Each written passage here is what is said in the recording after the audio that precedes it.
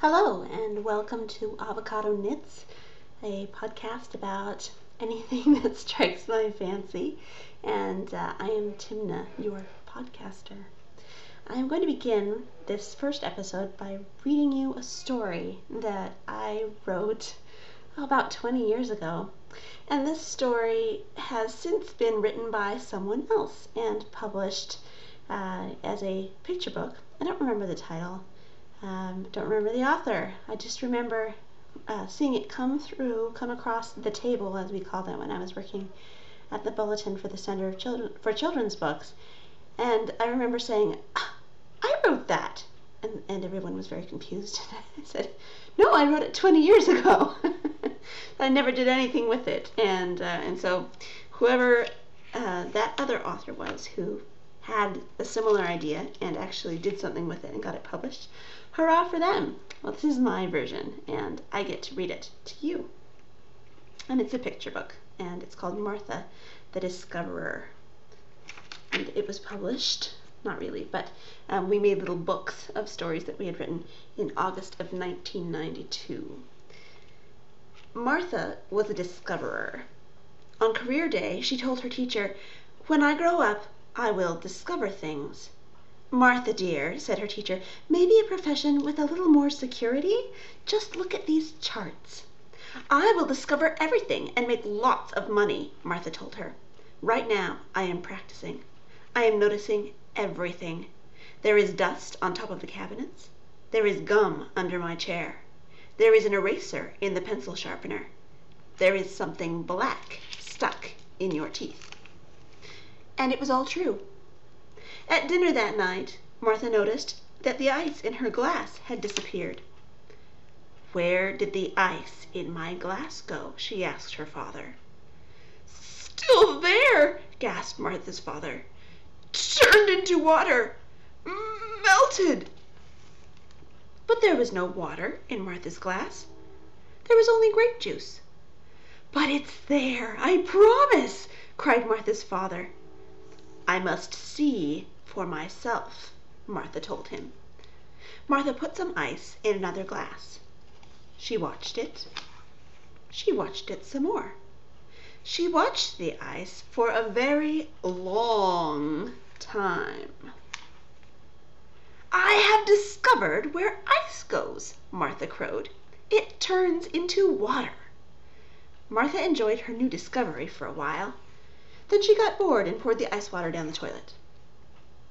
"I wonder," whispered Martha, "where does the water go?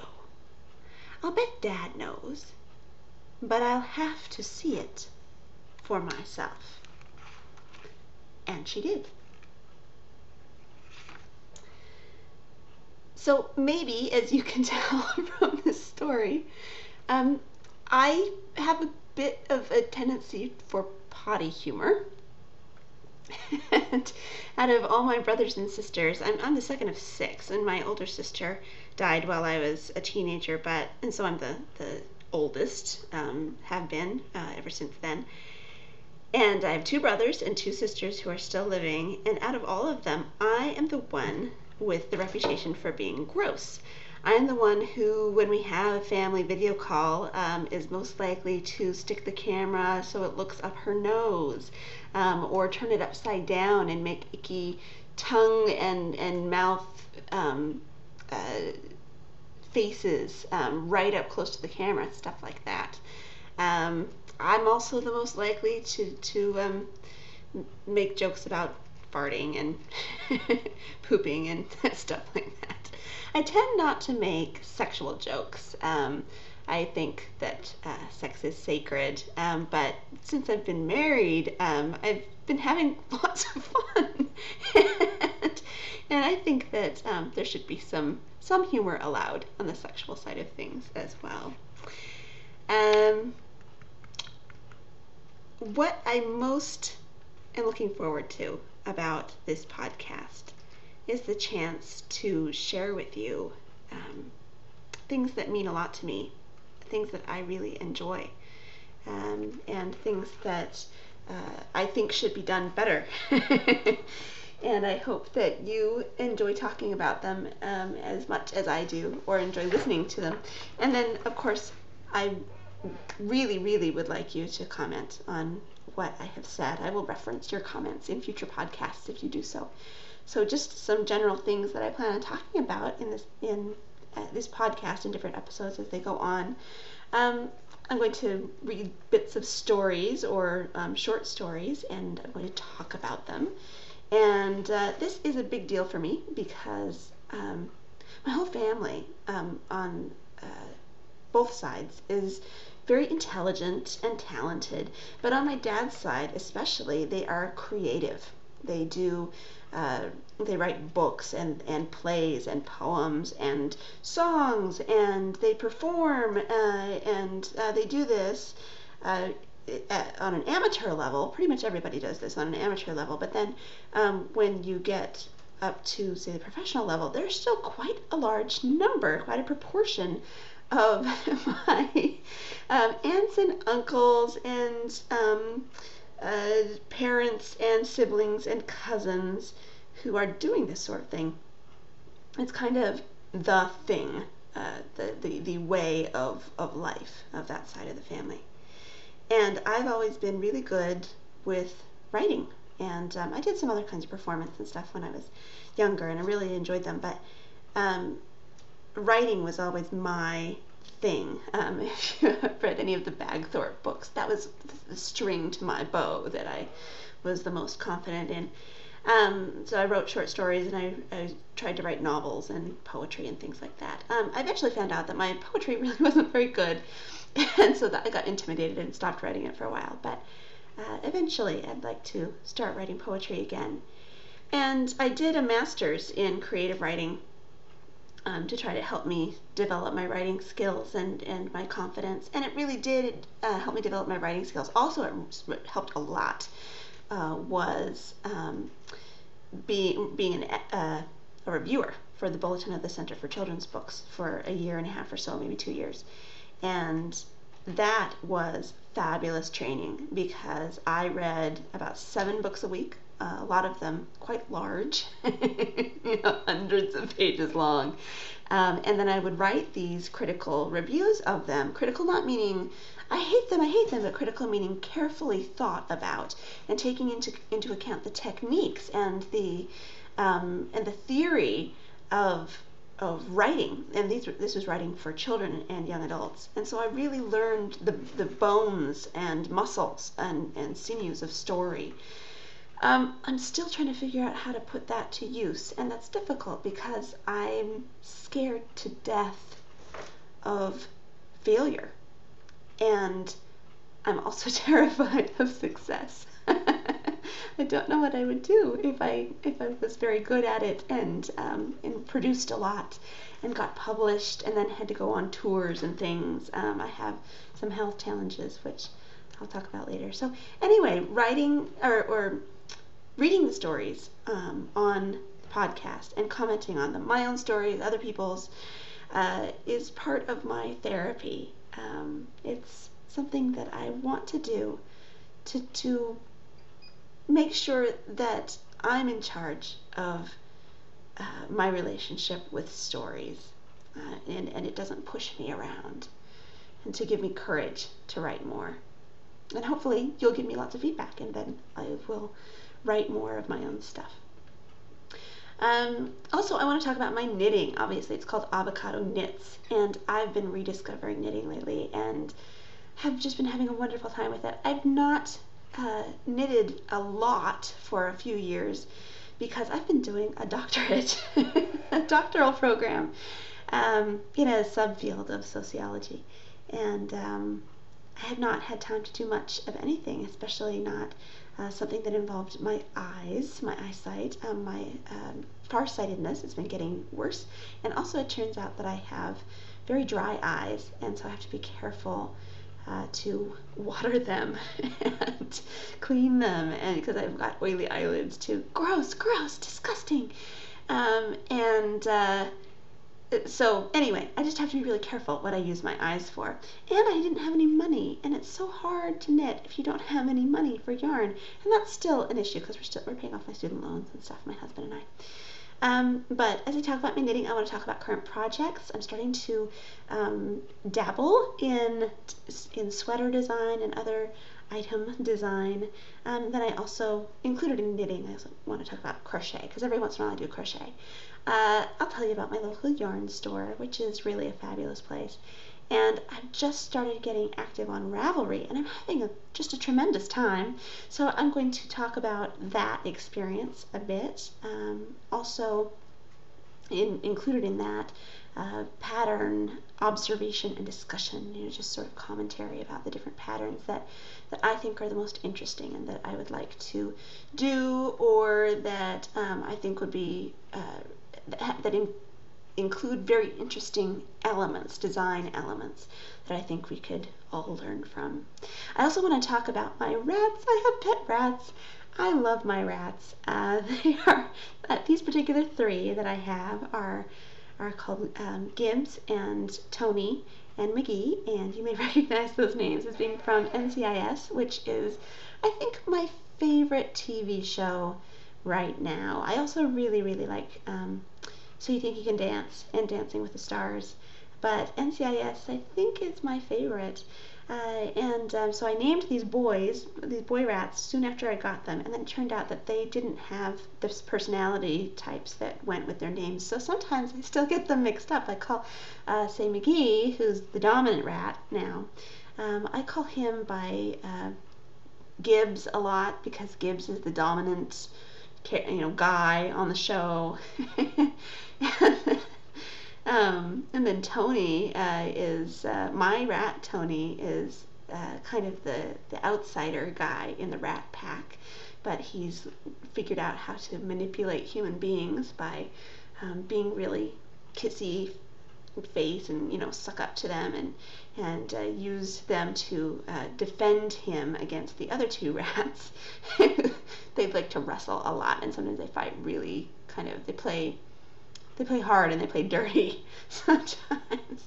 So there's that. And then Gibbs is like a great big teddy bear of a rat, and he reminds me of Lenny, of Mice and Men and the Abominable Snowman on Bugs Bunny.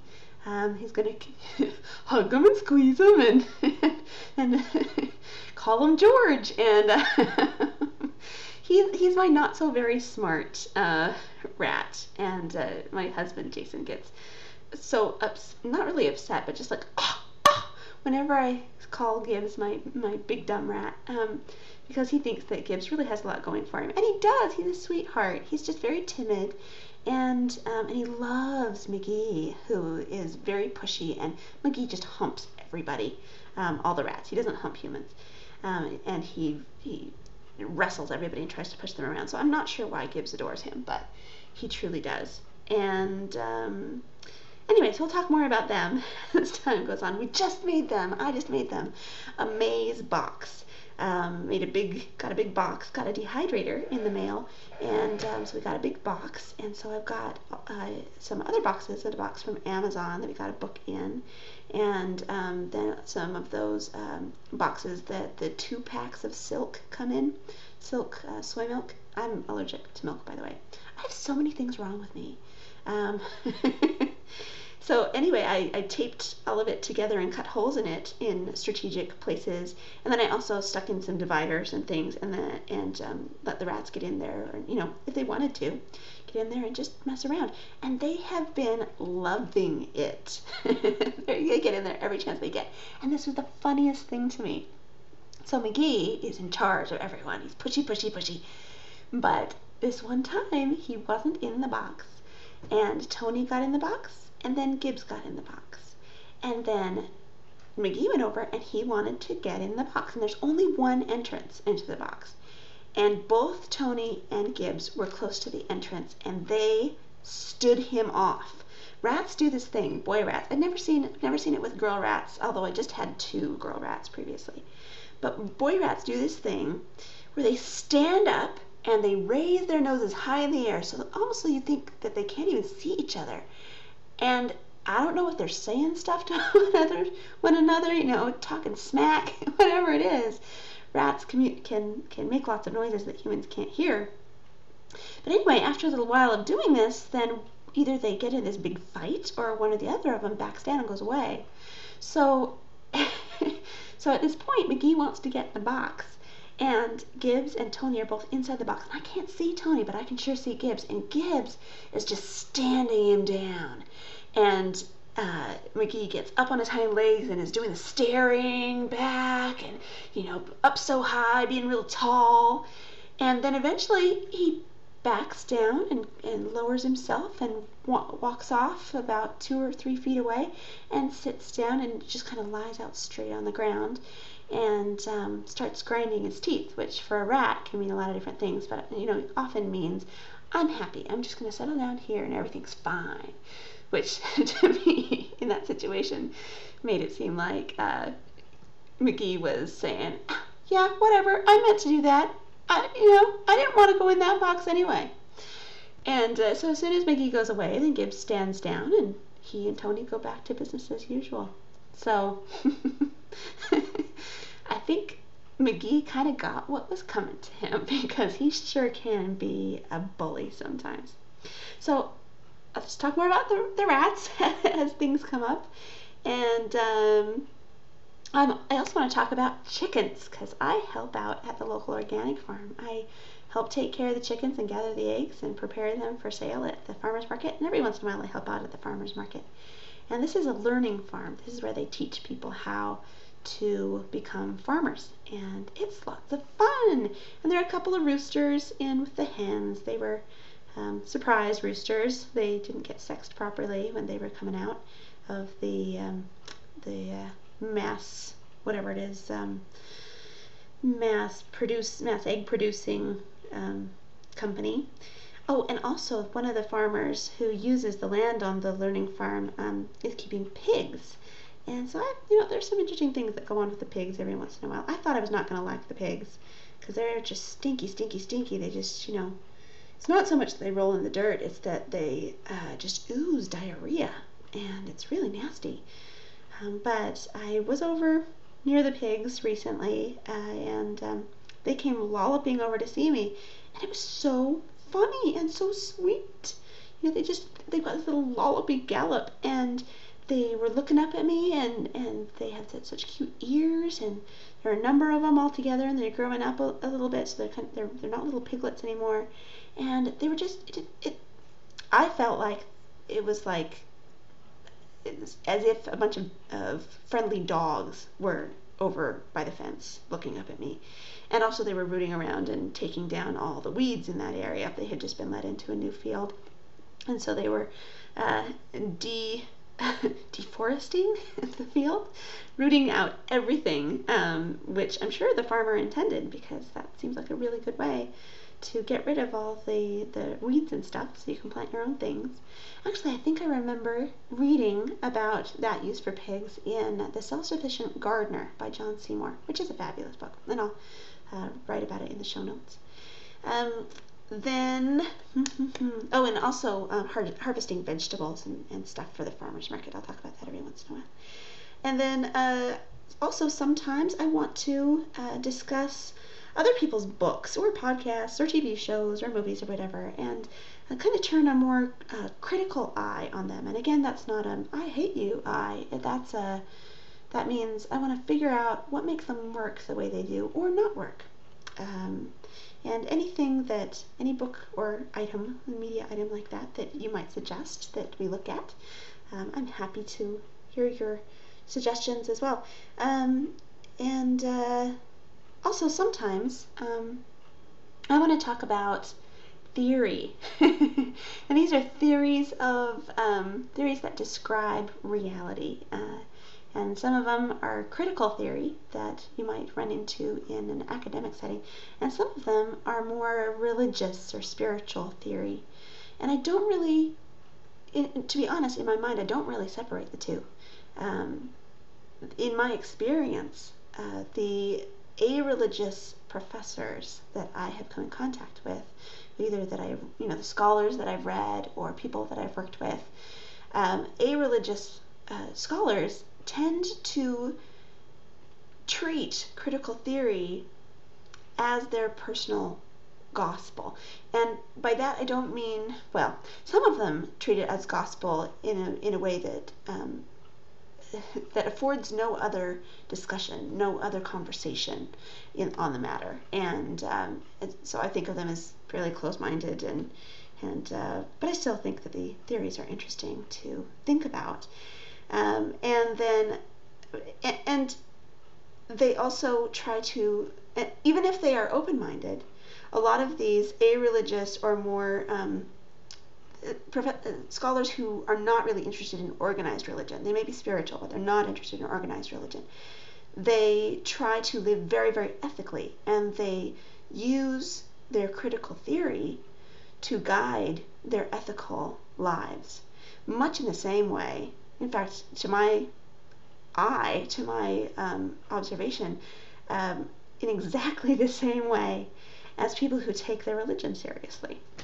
They use religious people who are serious about their religion, try to use their religion as a way to understand the world and to guide their own activity. It's really not different. And I understand why legally it's a good idea to specify who's participating in a religion and who's not. But I really think that the boundary is not as hard and fast as we might normally think of it. So I want to talk about theory every once in a while, and not saying this person says this, and so this is contrasted with this theory, etc., but more exploring how that kind of theory can inform an understanding of life. And if that seems very vague, that's okay. It'll get clearer as time goes on and we actually do this. And sometimes I'm going to talk about my health. And hopefully I'm not going to talk about this in a really boring or overly personal way. The reason I think this is important is because I get to deal with a variety of health challenges, physical challenges, and emotional, mental challenges that I think need to be talked about. Some of them don't necessarily need to be talked about as much as others, but they're interesting to me, and I think they might be interesting to other people. And what's been so interesting has been the challenge of finding adequate health care. And so as I traverse this very difficult landscape, I'm going to share some of the things that happened to me in the hopes that they make other people's journeys a little less difficult. I found that it is very helpful to have other people's experiences made available to me. And also, I have found that it's important, especially for the mental/emotional illnesses, it's important for people to hear it from the viewpoint of someone who can be articulate about it, someone who's been through it. So I'll talk about that. Probably I'll call it a segment called What's Wrong with Me? But of course it will incorporate the trying to figure things out and make sense of it and find the best care. So let's see. Other things that we'll talk about. I think that that's probably most of what I will talk about. Of course, other things will come up as time goes on. I'm really looking forward to this. I've been very lonely for the past year and a half as I've been finishing my doctoral dissertation. It's such lonely work. You go out, I did a human participants dissertation, and you go out and you do all of this field work where you're interacting with people, your connections with people and what they have to say are all important. You're collecting it all. You're trying to keep track of it. And then you go into this sort of monastic mode where you're in the abbey and you can't leave, really. It's just you working on your dissertation every day. And every once in a while you can get some feedback from your professors, but they're really busy. And especially if they trust you, they don't have much to say. Which is, there are pros and cons about that.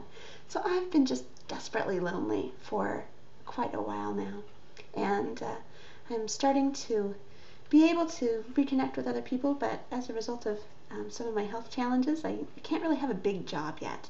You get done with a doctoral program and people say, "What are you doing with it?" And mostly I say, "I'm relaxing."